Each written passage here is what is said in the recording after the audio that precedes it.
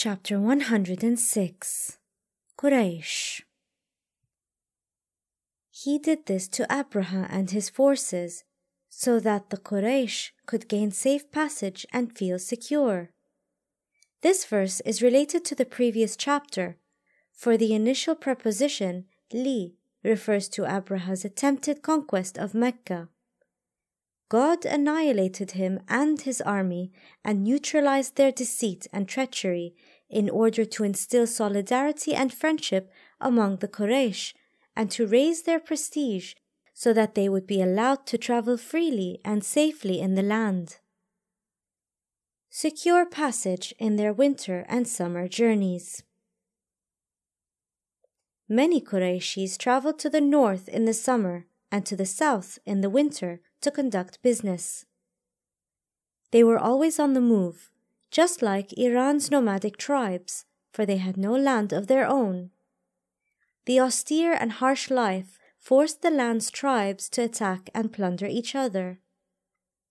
Any shortage of rain, even for 1 year, would engender famine and death. These harsh conditions made it impossible to establish any friendship among themselves. Tribes migrating to temperate regions were always susceptible to attack. As such, destroying Abraha and his forces paved the way for intra-Qurayshi friendships, made them feel safe from each other, and contributed to their wealth.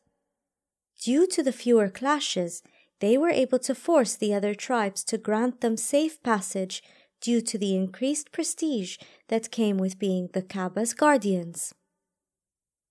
So let them worship the Lord of this house.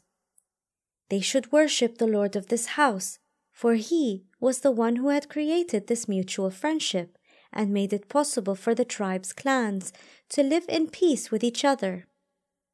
In other words, if you wish to continue this friendship, examine the historic roots and discover how He uprooted all of the ongoing mutual bickering and strife. In fact, worshipping God and growing in spirituality will solidify your bond, just as cement binds various building materials together and strengthens them, thus bringing about lasting friendship.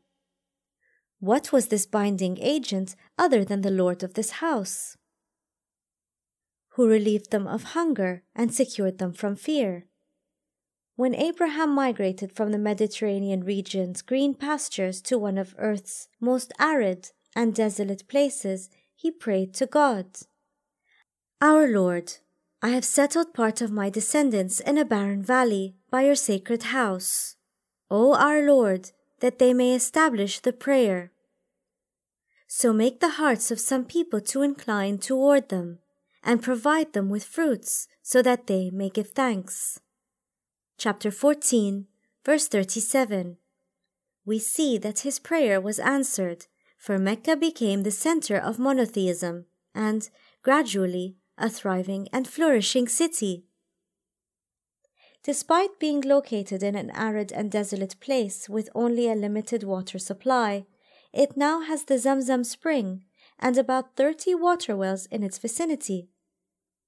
This chapter sets up the context for discussing who provides the necessary sustenance and security so that the people can engage in trade, all of which is a prelude for other phases of advancement in this barren land.